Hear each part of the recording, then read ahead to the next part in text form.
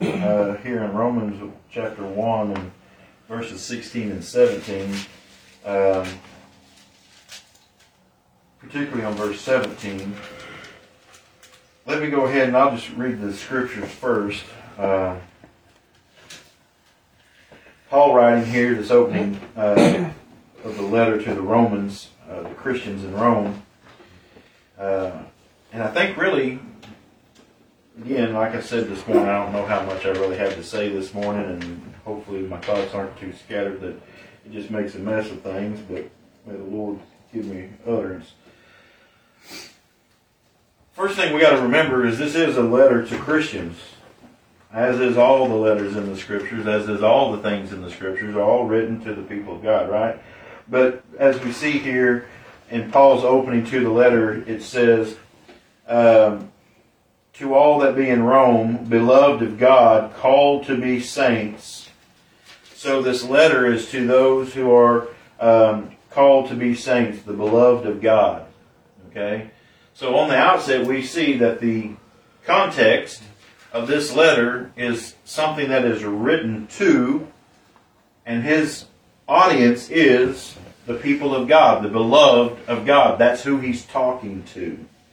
So whenever he's giving all this stuff from Romans 1 to Romans 15, 14, 16, to the last of the letter, it's all directed to and involving those audience members, okay? The beloved of God.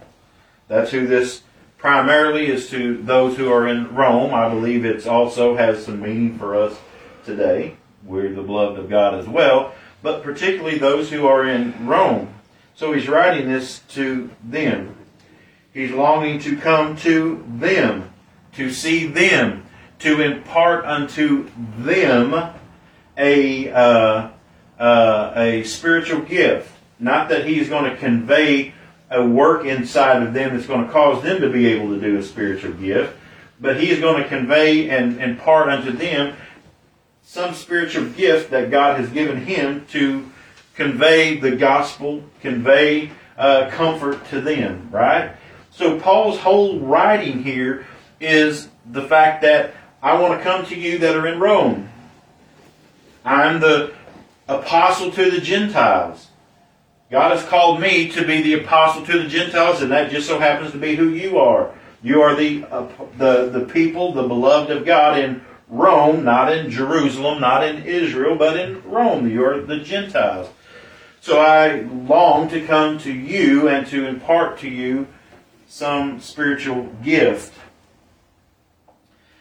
But Paul says in verse 15, so as much as in me is, I am ready to preach the gospel to you that are at Rome also. Now he just said that he was a debtor both to the Greeks and to the barbarians, to the wise and to the unwise. So he's ready to preach to anybody, to everyone that will listen, that will hear. He's ready to preach to them. But he says, but I am ready to preach the gospel to you that are in Rome also. And again, we can't pull that away from its context.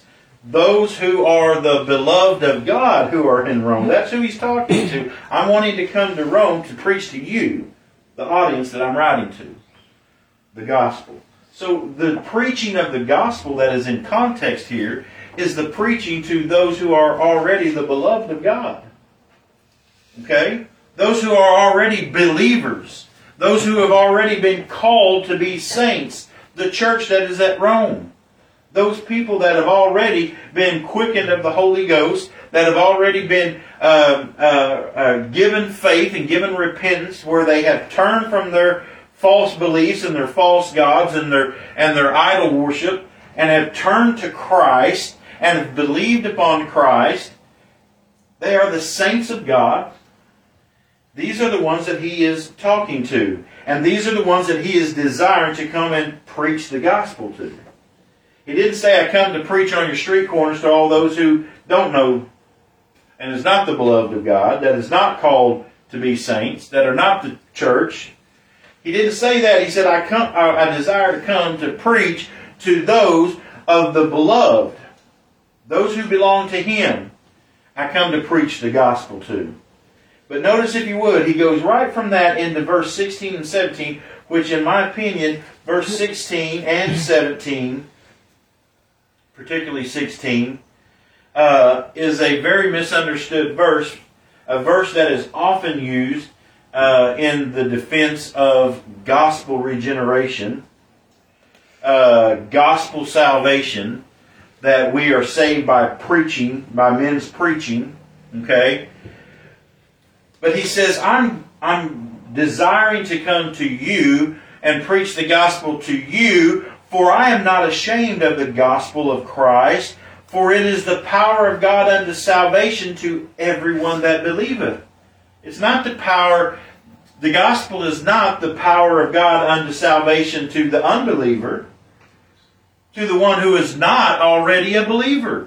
And this is where people get this mixed up, I believe, is they preach that the gospel is the power of God unto salvation, that if you preach the gospel, the unbeliever will become the believer, and then they will be saved. They will be justified by their believing.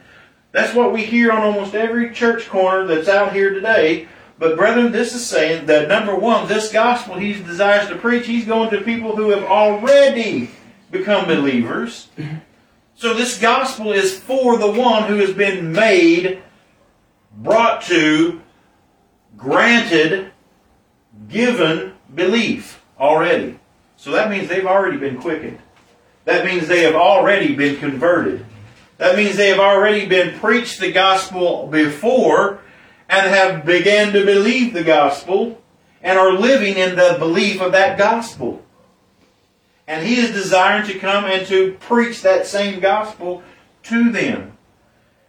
And it says here, he's not ashamed of the gospel of Christ. Now remember, the gospel of Christ is the good news, right? That's what gospel means, good news. It's the good news of Christ. It's not the good news of good news, which the people that believe in gospel salvation, gospel regeneration, they are basically saying that the gospel is the gospel of good news about good news. The good news is that if you believe the good news, then you can be saved.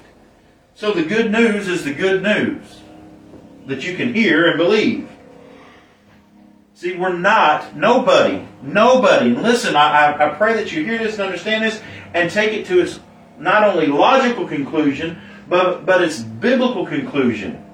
Men, women, children, the elect of God are not ever saved by preaching the gospel, hearing the gospel, reading the gospel. They are not saved in a legal sense before God, justified. They are not set in favor, in righteousness before God by believing this gospel. This gospel is the good news about their salvation. So whenever we talk about the gospel of Christ, it's the good news of Christ, not the good news that you can have Christ, or not the good news, not the good news that you believe on Christ and then you get something. No, it is the good news of Christ. And what does that mean? The good news of Christ, or the gospel of Christ. It's the gospel of all the work that Christ has done. The person and the work. Now, we talked just a few weeks ago about the testimony. Remember? The testimony of Christ. Paul talked about that in Corinthians. About that the Holy Spirit has established in the heart of every child of grace the testimony of Christ, His person and His work. Well, Paul is saying the same thing here. He is not ashamed of the gospel of Christ or the testimony of Christ, because it is the power of God unto salvation. What is the good news of Christ? That there is the power of God unto salvation. It's not the power of the good news unto salvation. It's the power of God unto salvation. I am not ashamed of the gospel of Christ. What is the gospel of Christ? The testimony of what He has done, who He is. He is not ashamed of the gospel of Christ, for it is the power of God. What is the power of God?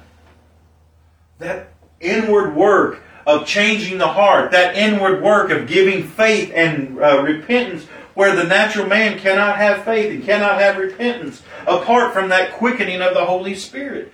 It is the power of God. We see it all throughout the Scripture. Stay with me right there in Romans, but look back again at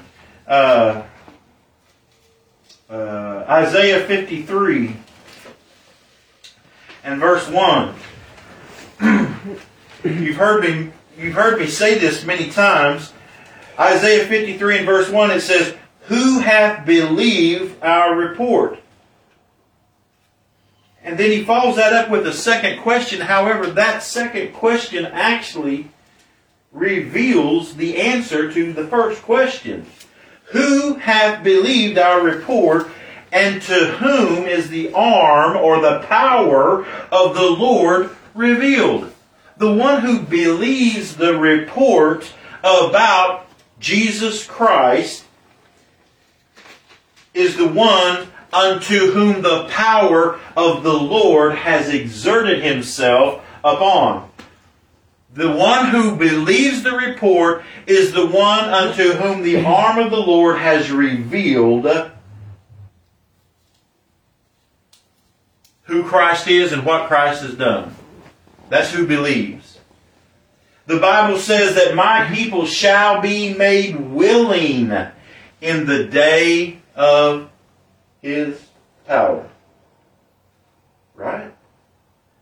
So the believing of the report, the believing of the testimony, the believing of the gospel, the faith of the elect that they have on the Lord Jesus Christ is not something that is inherent in them.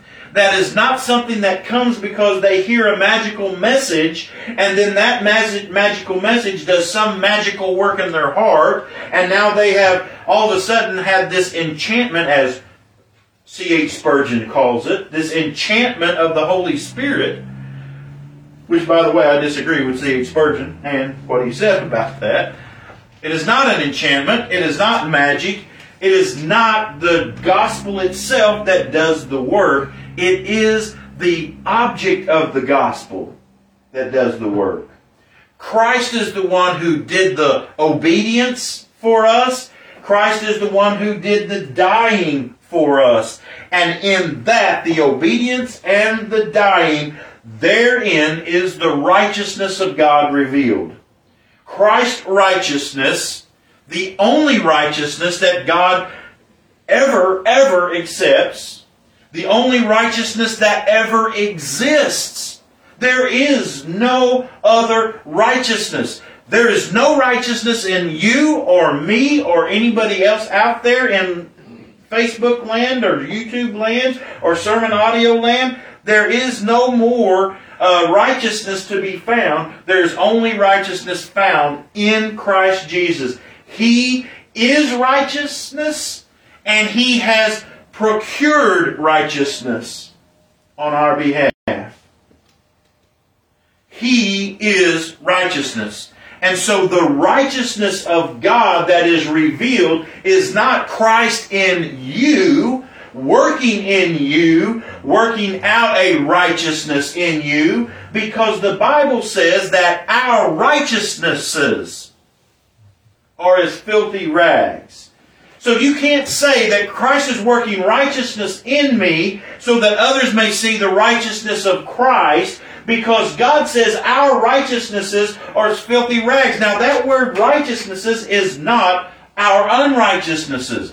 A lot of people think that when God said there is none righteous, no not one, and all of our righteousnesses are as filthy rags, they take that to mean that, well, that's talking about all of the good works that we try to do for God or in God's place or something like that. That's not counting the work that God is doing through us. No, brethren, listen, it says all of our righteousness. That means all of the good deeds, all the good works, all the wonderful things that we do, all the things that we put forth before God or before man to be considered as righteousness, God says is filthy rags. And Paul says the reason that it's filthy rags is because that in me dwelleth no good thing, and that all my righteousness are filthy rags. That everything that I do is tainted with sin, therefore everything that I do is not of faith, it is of works, it is me trying to do something,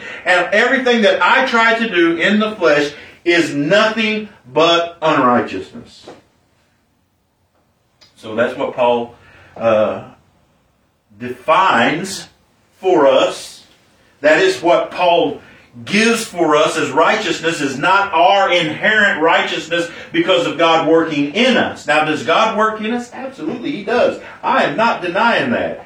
Is God in there to infuse righteousness in you so that you in of yourself become righteousness? No, I am not saying that. I am not saying that.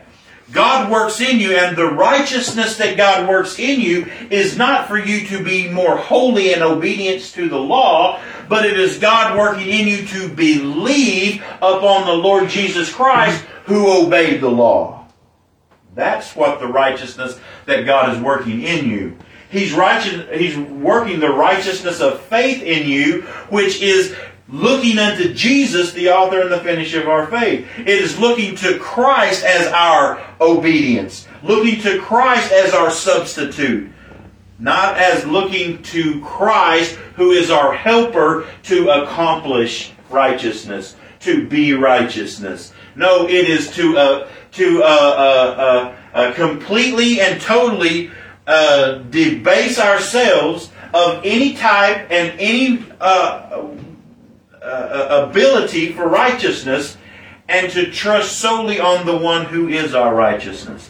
That's what faith does. That's what faith is given to us on. Not faith given to us so that we might muster it up ourselves, so that we can grasp hold of Christ and that we might follow after Him and follow after His example and do like He did. No, that's not what that is for. Faith is given to us to receive the testimony of Christ. Faith is given to us so that we might receive, believe, and live upon the faith of Christ. Not our faith and the upworking and the outworking of our faith. It is to live upon Christ, His faithfulness, His work that He has done. So when Paul comes here and says, I am not ashamed of the gospel of Christ, for it is the power of God. What? The gospel of Christ, the testimony of Christ, is the testimony of the power of God unto salvation. Christ has come and actually saved. He's not saving people. He has saved His people. Christ is not in time onesies and twosies coming along to anyone who will believe and saving them, saying, okay, if you believe on me, okay, I'm going to save you now, I'm going to save you now. Okay, you're justified, you're justified, you're justified now. No, it was a corporate work that God did on our behalf. Just as it was a corporate work that we all died in Adam, right? As in one man all became sinners, so also in one man all became justified. It was a corporate work, a corporate event. The cross of Jesus Christ is the place, is the subject matter. The cross of Jesus Christ and His work and the finished work, and that entails His obedience prior to the cross, which, by the way, the obedience before, prior to the cross is what qualifies Him to be the one to die on the cross. So the obedience can't never be divorced from the work on the cross. I hear some people, we use the term passive and active and passive obedience, His active obedience and His passive obedience and everything. Y'all can argue all that out all you want. All I know is this, is that without the obedience there can't be the sacrifice. And the sacrifice is only there because of the obedience. The obedience is always connected with the sacrifice. the spotless lamb is the only one that can be slain. So there has to be a spotlessness first before there can be a sacrificial lamb that is of any importance. Okay? So the obedience and the death are all tied together, as is the resurrection. Obedience, death, and resurrection. They are all tied together. Okay? That is the gospel of Christ. That is the good news. The good news is that Christ has accomplished salvation for His people by the power of God. That people are quickened by the power of God. That faith and repentance is given by the power of God. That perseverance is by the power of God. Everything is about the power of God, not the responsibility or the response of man. It's all about God. Man doesn't have any responsibility because, listen, God is at the heart of everything. Whether it's the legal aspect of salvation or the experiential aspect of your outflow of salvation, what comes, the fruit of salvation, your experience, your knowledge, your understanding, your quickening, your repentance, your faith, your perseverance is all by the power of God, not inherent in you. So therefore, even our experience of that legal salvation is all by the sovereign hand of God, who works it, who does it, who completes it in us. And we can't take any credit for it. It's not our responsibility, it's His responsibility. It's Christ's responsibility to give me faith. It's Christ's responsibility to give me the measure of faith. It's Christ's responsibility to quicken my heart. It's Christ's responsibility to cause me to repent and turn from thinking that I have a righteousness of my own that can come out of me and looking to Christ alone. It's Christ's responsibility to keep me and to hold me and to preserve me. That's His responsibility. So this whole issue of balancing God's sovereignty and responsibility is ridiculous. Because man cannot respond to God, much less have a responsibility to do anything Godward, because the natural man can do nothing but sin. The only thing that can be of any value is what Christ did in our place. And if it's about us doing it in us, and God accepting that, then Christ died in vain. Christ died for no reason. And then that, my friend, is no good news. The good news of Christ is no good news if Christ isn't the one who actually accomplished salvation. If He just made salvation a plan, made it possible, then that's not good news, because there's a possibility that the plan might fail. There's a possibility that I might not achieve to that salvation. It's not good news. I've used the illustration before. Think back, I can't remember. I think it was Brother Royce that gave this illustration one time in a sermon I heard him preach. May have been somebody else. If it was, I'm sorry, whoever it was. But he gave the illustration that getting the mail, most people do. We don't get them anymore. We used to get them all the time when we were younger. But used to get in the mail all the time, these publisher clearinghouse things. You can win, however, all this stuff about millions and millions of dollars, right? And everything. And, man, that would be exciting. Boy, if we could just get all of that and everything. Now, if I get a letter in the mail that says, you could win $10 million if you will, and then fill in the blank, well, that's really not good news. That's news of a possibility. But what are the odds? If you read down in those little words down at the bottom, the fine print, you'll see usually the odds are like 1 in like 15 billion that you're going to win this thing. Okay? The odds are, if you buy this, or if you continue in this subscription or whatever, all this stuff that you do, if you keep sending this in, then you get to the next level, then to the next level, then to the next level, then you get to the next level, and then the big drawing comes, and then you could win the 10. It's, if you do this, you can win 10. That's not good news to me. Now, if I get something in the mail that says, you have won $10 million and the full sum has been deposited into your bank, that's good news. That's good news, because guess what? I don't have to do anything. It's been given to me. It's deposited into my account. It's mine forever. I don't have to do anything for it. Now, I know that's kind of a silly illustration, but brethren, that's what we're talking about. The good news is news of something that has been accomplished, not that might be accomplished if conditions and terms are met. Terms and conditions. Don't you hate to see that whenever you're reading through some legal work and there's terms and conditions apply? Sign up for this nice new credit card. Terms and conditions apply. Well, what's the terms and conditions? After so many days, you're going to be charged 50% interest on your credit card. What is the condition? If you don't pay within 23 days, then you're going to have this much added. Terms and conditions. Oh, you mean I got a card that I can buy anything on? Yep, terms and conditions apply, though. Well, see, that's not good news. It's good news with a caveat. You can have salvation, but you got to do all this. Well, guess what? To somebody who has actually been spiritually awakened, spiritually alive, that is given knowledge and understanding of the things of God, when they look at the Scripture, they see the Scripture teaches, I can't do that. What do you mean, I can't do that? So you say, I can have that if I do this, but I can't do this. The terms and conditions now have condemned me.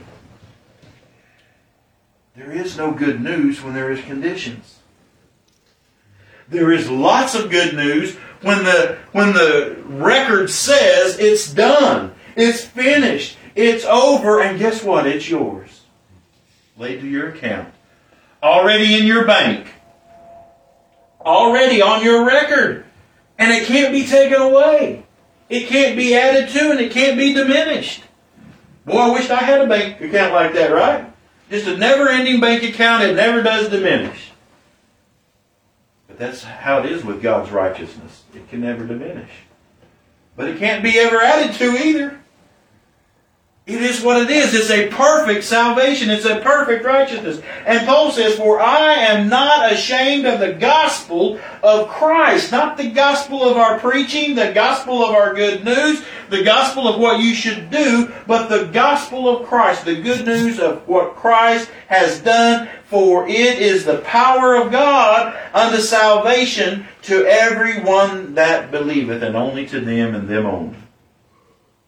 The gospel. That's why Paul wanted to go preach the gospel to already saved people. Because he knows that to them is the power of God. That is the comfort that gives them comfort. That is what causes them to rejoice. That is what causes them to rejoice in the Lord always. Is the hearing of their finished salvation. Not the plight of the Christian to maintain a salvation or to grasp at a salvation, but it is the work of a finished salvation. Paul has no shame to come and say it's not about your gods, it's not about this, not about that. Everybody knows that. Most Christians have no problem coming out and saying Buddha's not the one, Muhammad's not the one, Hare Krishna's not the one, the Pope's not the one. We don't have a problem with that. But how many people can come out and says, that Jesus and that God that you are saying that you are worshiping, that says you can have salvation if you do this, how many people are saying that's not the one either? That Jesus is not the Jesus of the Bible that has made salvation possible. That's a false Jesus. That's an idol. Paul says, I'm not ashamed to preach the gospel of Christ. And the gospel of Christ is the gospel that it is the power of God unto salvation, not the power of man in his responsibility. Not the power of man in his preaching. Not the power of man in his receiving, believing, repenting, good works. It's not that is the power of God. The power of God is the power of Christ. That's the power that is for salvation. And it's an accomplished work. It's a finished work. It's done. It is over. In 2 Timothy chapter 1, We see the purpose of the gospel is not to get people saved. The purpose of the gospel is to not get people quickened.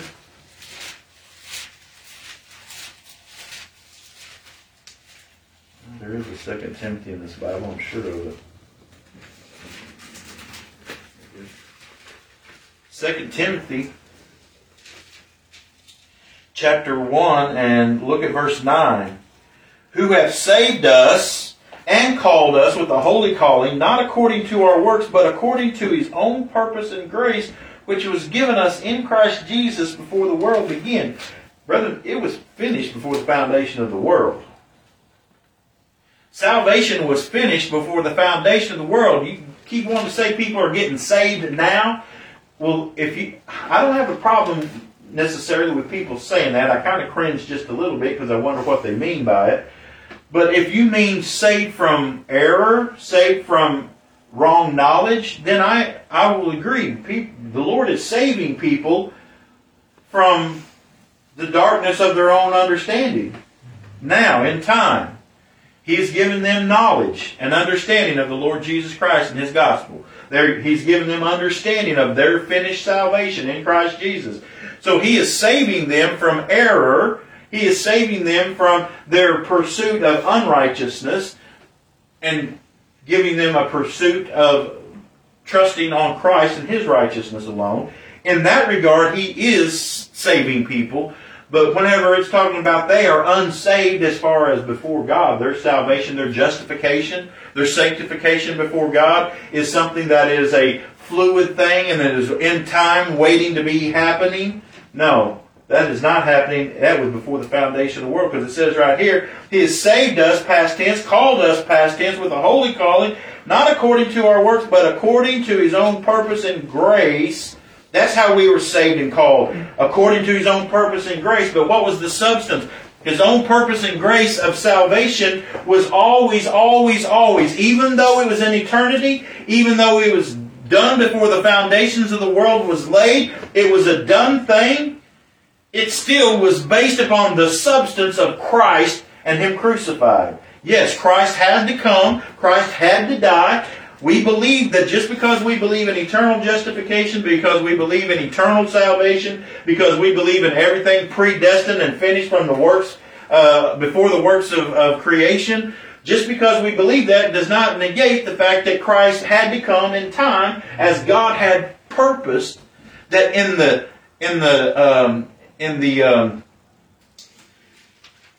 His day, in His time, His hour had come. There was a time allotted for Christ to come, and we see that. Verse 10, but is now made manifest.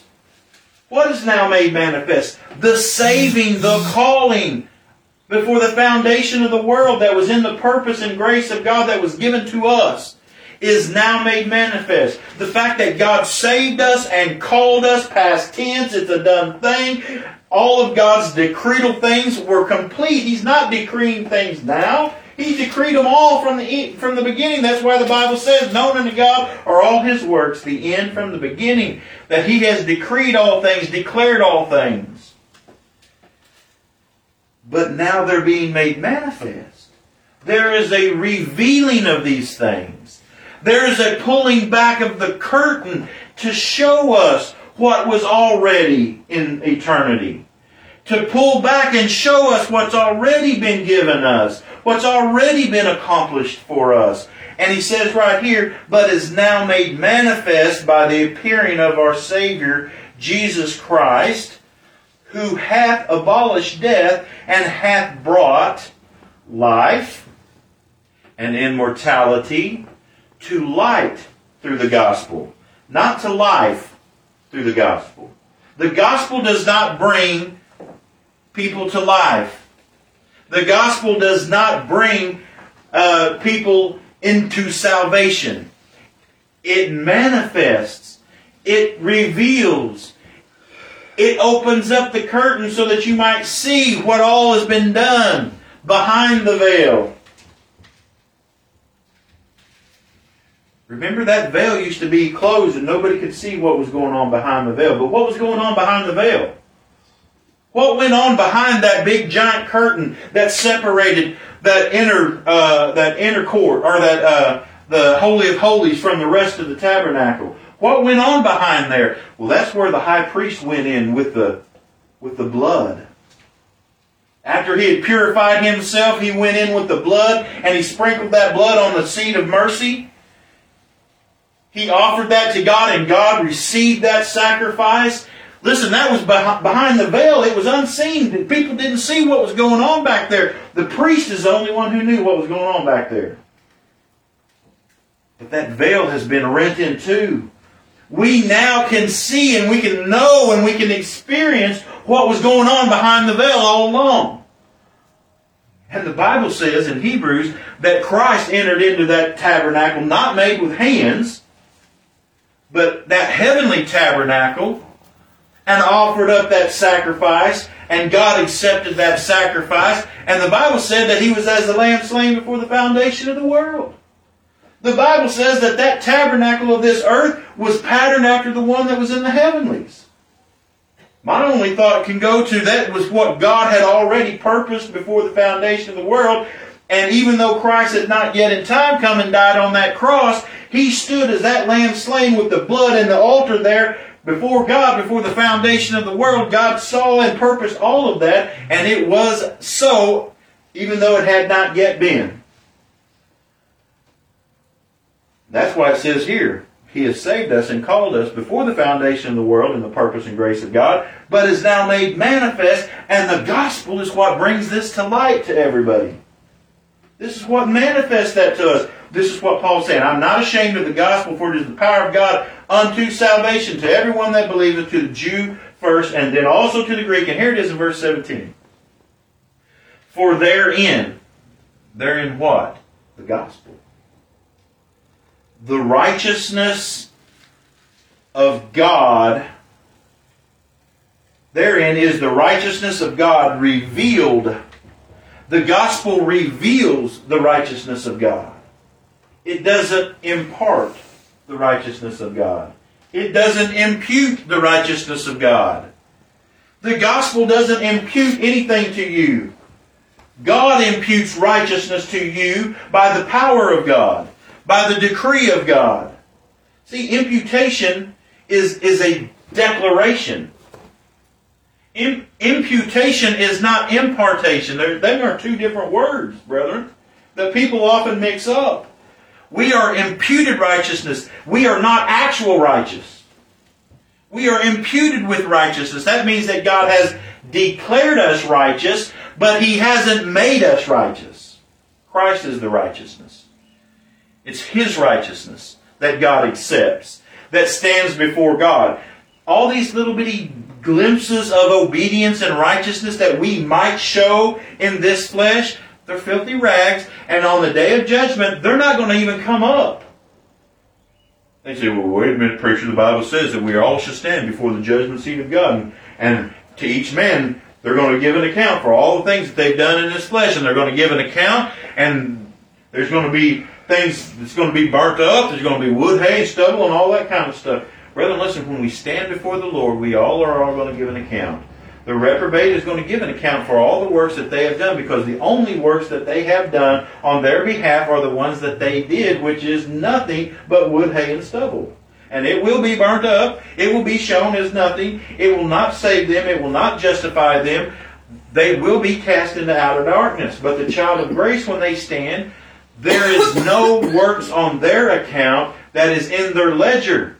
Their ledger, if it has works of them, works of Christ, their ledger is empty on their works. There is no works of the elect that is ever logged down in God's book. It's all the works of Christ. It's Christ and what He did on their behalf. Every law Christ kept, that's what's in my account.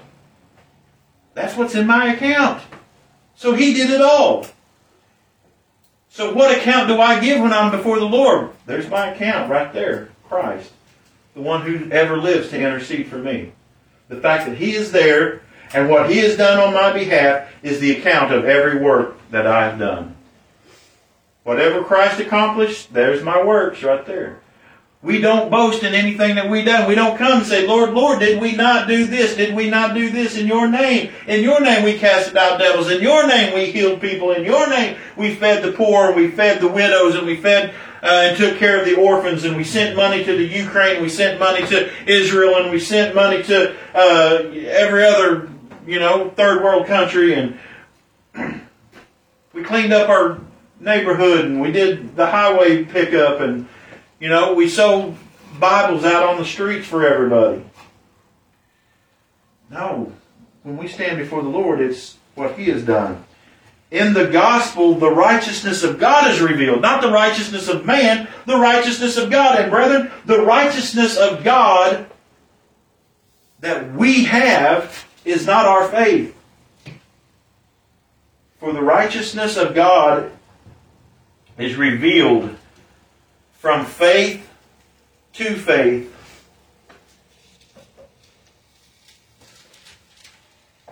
In the gospel, the righteousness of God is revealed from faith, and I take that to mean from Christ, who is not only the object of our faith, but is faith Himself. He is the faithful one. He is the one who had the fidelity to God, not us. It was His faith that justified, not ours. He is not only the object that we trust in, but He is faith encapsulated. See, every bit of faith that we have, it wavers. It's in part. But Christ, who has the Spirit without measure, also had faith without measure. He did never waver ever once in faith. His faith was perfect, and perfect always. His faith didn't come in measures. It didn't come a little bit here and a little bit there. It was great today and not so much another day. His faith was a perfect faith. Nobody on earth of all God's elect can ever say that our faith is perfect. Our faith is given in measure. It's partial. And so therefore our faith cannot be said to be righteous. The only thing that's righteous is that which is perfect. And only Christ is perfect. Therefore, He is the object of our faith, but He is faith encapsulated. He is faith personified. He is faith. And that righteousness is revealed from faith, His faithfulness. And our faith is what receives what His faithfulness did. From faith to faith. Now some say it's from our faith that is a gradually growing faith that becomes more and more and more and more. So the righteousness of God is more and more revealed to us the more and more our faith grows. But brethren, we are given faith to receive what faith did on our behalf. It is revealed from faith to faith. And he says right there, the just shall live by faith. Paul is quoting Habakkuk there. Look at it. It's Habakkuk chapter 2. Jeremiah, Lamentations, Ezekiel, Daniel, Hosea, Zephaniah, Habakkuk. You hit Nahum, keep going. You hit Zephaniah, back up. Habakkuk. Look if you would. Chapter 2 and verse 4.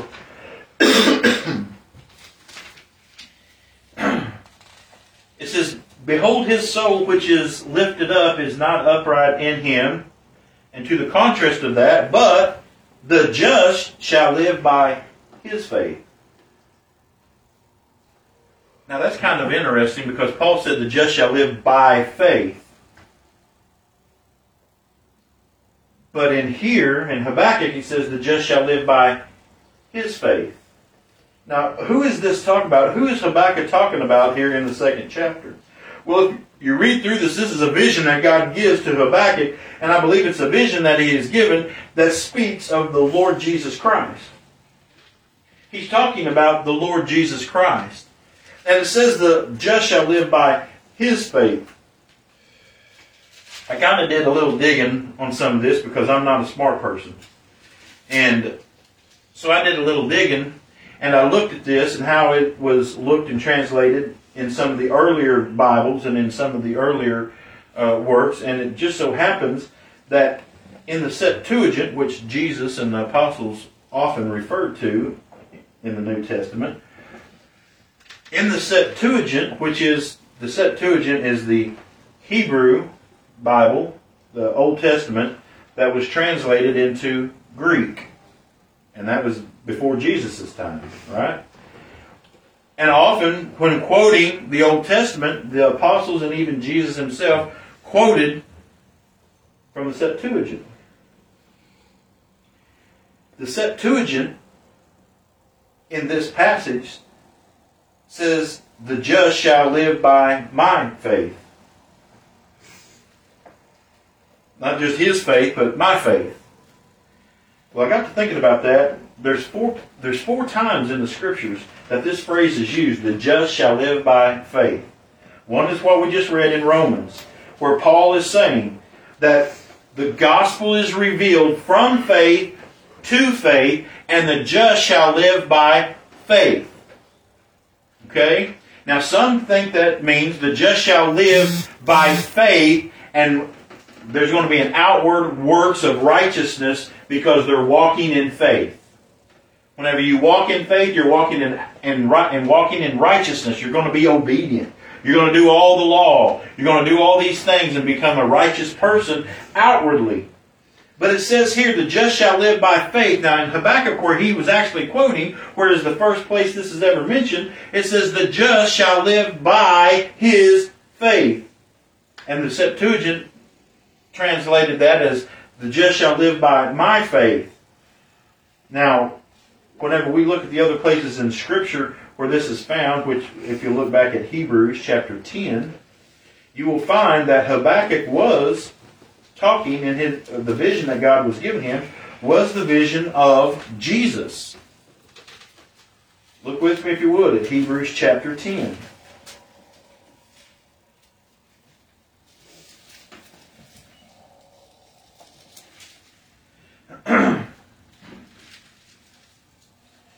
Now put your finger in that, because I want you to see something with me. And if I'm wrong on this, I'll be glad to listen. But in Habakkuk chapter 2, starting in verse 1, it says, "I will stand upon my watch and set me upon the tower, and will watch to see what he will say unto me, and what I shall answer when I am reproved. And the Lord answered me and said, Write the vision and make it plain upon the tables, that he may run that readeth it. For the vision," now listen to what he says here, "for the vision is yet for an appointed time, but at the end of it shall speak and not lie. Though it," what? This vision. "Though it tarry, wait for it, because it will surely come, it will not tarry." So, God is about to give Habakkuk a vision, and this vision, he says, is going to come at the appointed time. This vision is going to come and is not going to lie, and though it tarry, he says to wait for it. And then he says, "Behold, his soul, which is lifted up, is not upright in him, but the just shall live by his faith."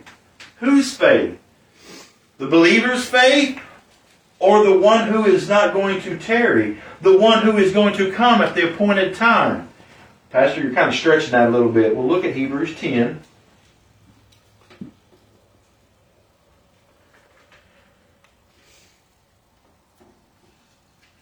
Look at verse 36. "For ye have need of patience, that after ye have done the will of God, ye might receive the promise." Verse 37. "For yet a little while, and he that shall come will come, and will not tarry." This is a direct quotation of Habakkuk. Paul in Hebrews is once again referring back to Habakkuk 2.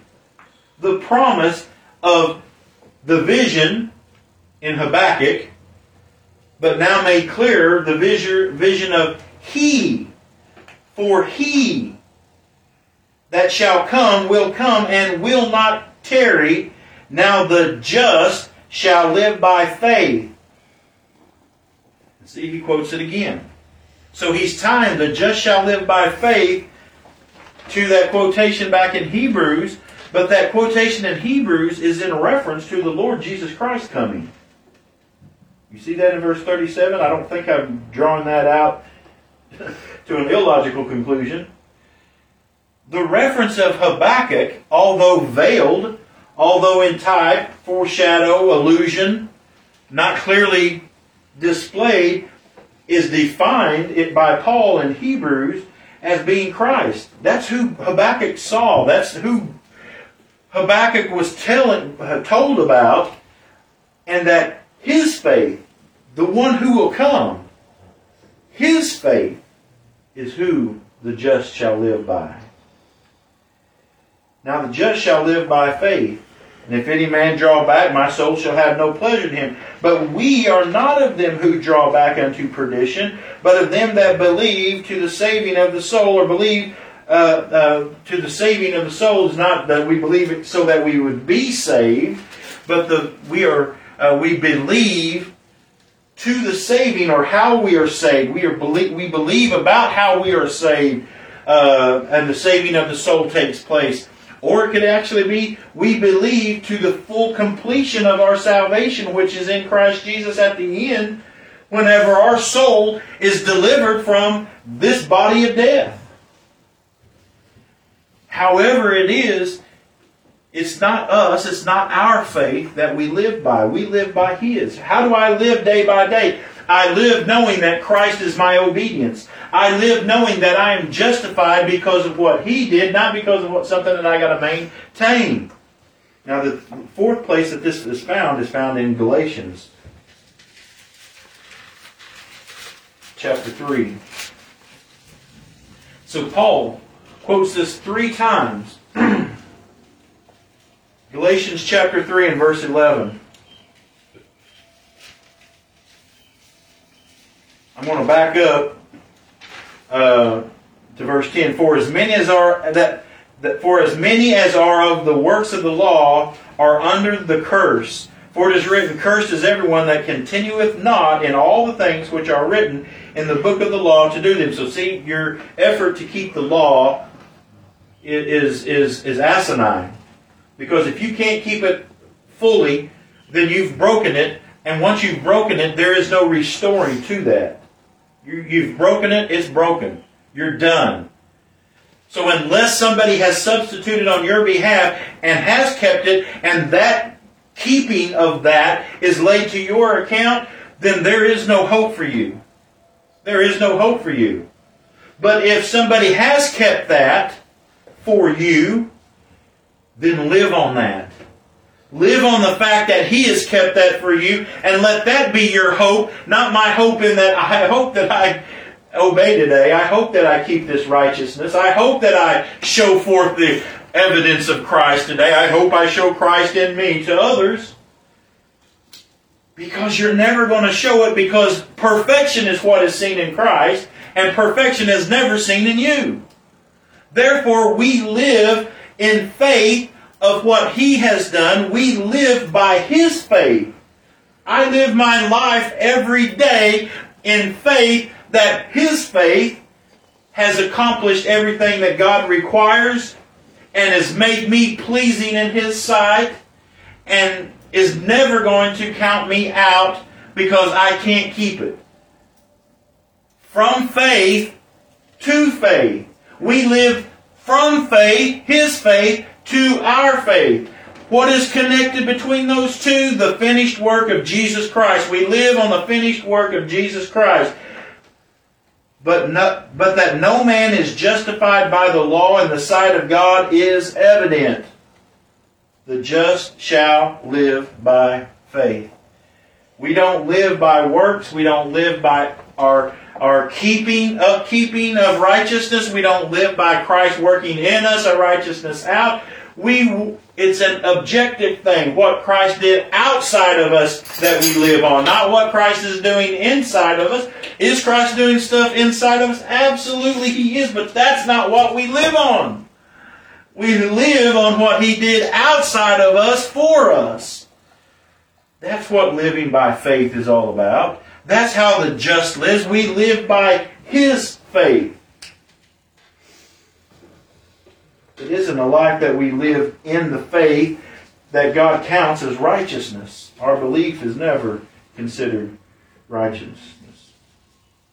So anyway, that's all I have to say about it and think about it, and I hope it's not so jumbled. But those 4 places that I saw where that phrase was used, the just shall live by faith, is not ever talking about we live by our own faith and that we live upon what Christ is doing in us.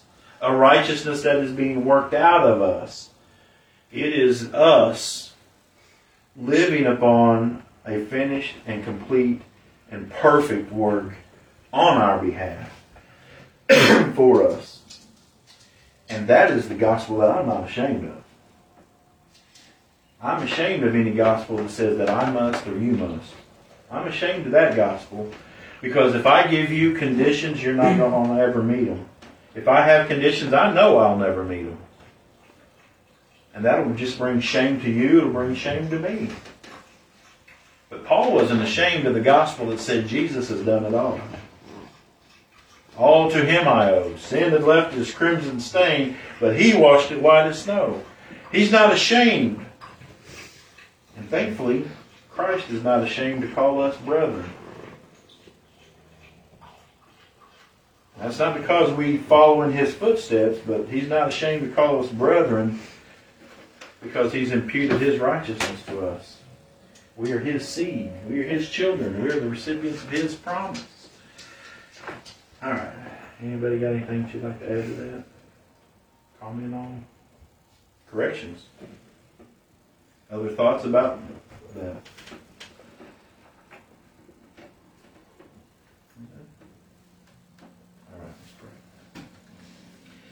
Lord, we once again thank You for the grace of God in Christ Jesus. We thank You for the gospel. We thank You for the finished work of Jesus Christ. We thank You, Lord, that You've given that to us by faith for us to see and know that has been revealed to us, that the gospel is preached to us by the Holy Spirit in our heart. But even though man may preach it outwardly, until the Holy Spirit reveals and teaches us inwardly, we never know the good of what we have. We know that You give us the Spirit because in the purpose of for us to know what has been freely given us. Again, we see that as what is freely given us, Father. And that's why You give us Your Spirit. That is why You quicken us so that we might know. Not to know so that we might receive or to get. We know it all is by the power that You and You alone have. So we're grateful for the full work of salvation from beginning to end. And Lord, we just want to give You praise. We don't want to rely on the arm of flesh. We do not want to exalt in man and his ability or what we think is an ability. But Father, we want to rejoice that even though in our weakness, in our inability, Christ is made strong, is shown strong, is presented as strong, exalted as strong, and by His mighty arm we are saved.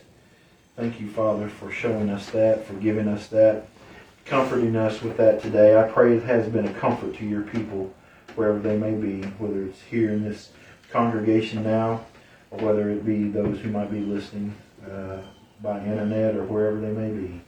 Father, we just pray that You just might be glorified in all things that we do, all things that we preach, and all things that we hold to. And it's only by Your grace can we ever hold to them. We ask that You keep us faithful in those things. Be with these brethren as they leave today, that You might keep them safe, Lord, and be with them this week, that You might minister to them as the days go by, as we wait for our coming Lord and Savior, Jesus Christ, to abolish all this life and all that we know about it, to put off this body of death, and so that we might be clothed in a body like His, and that we might rejoice in the presence of our King. And so in His name that we pray.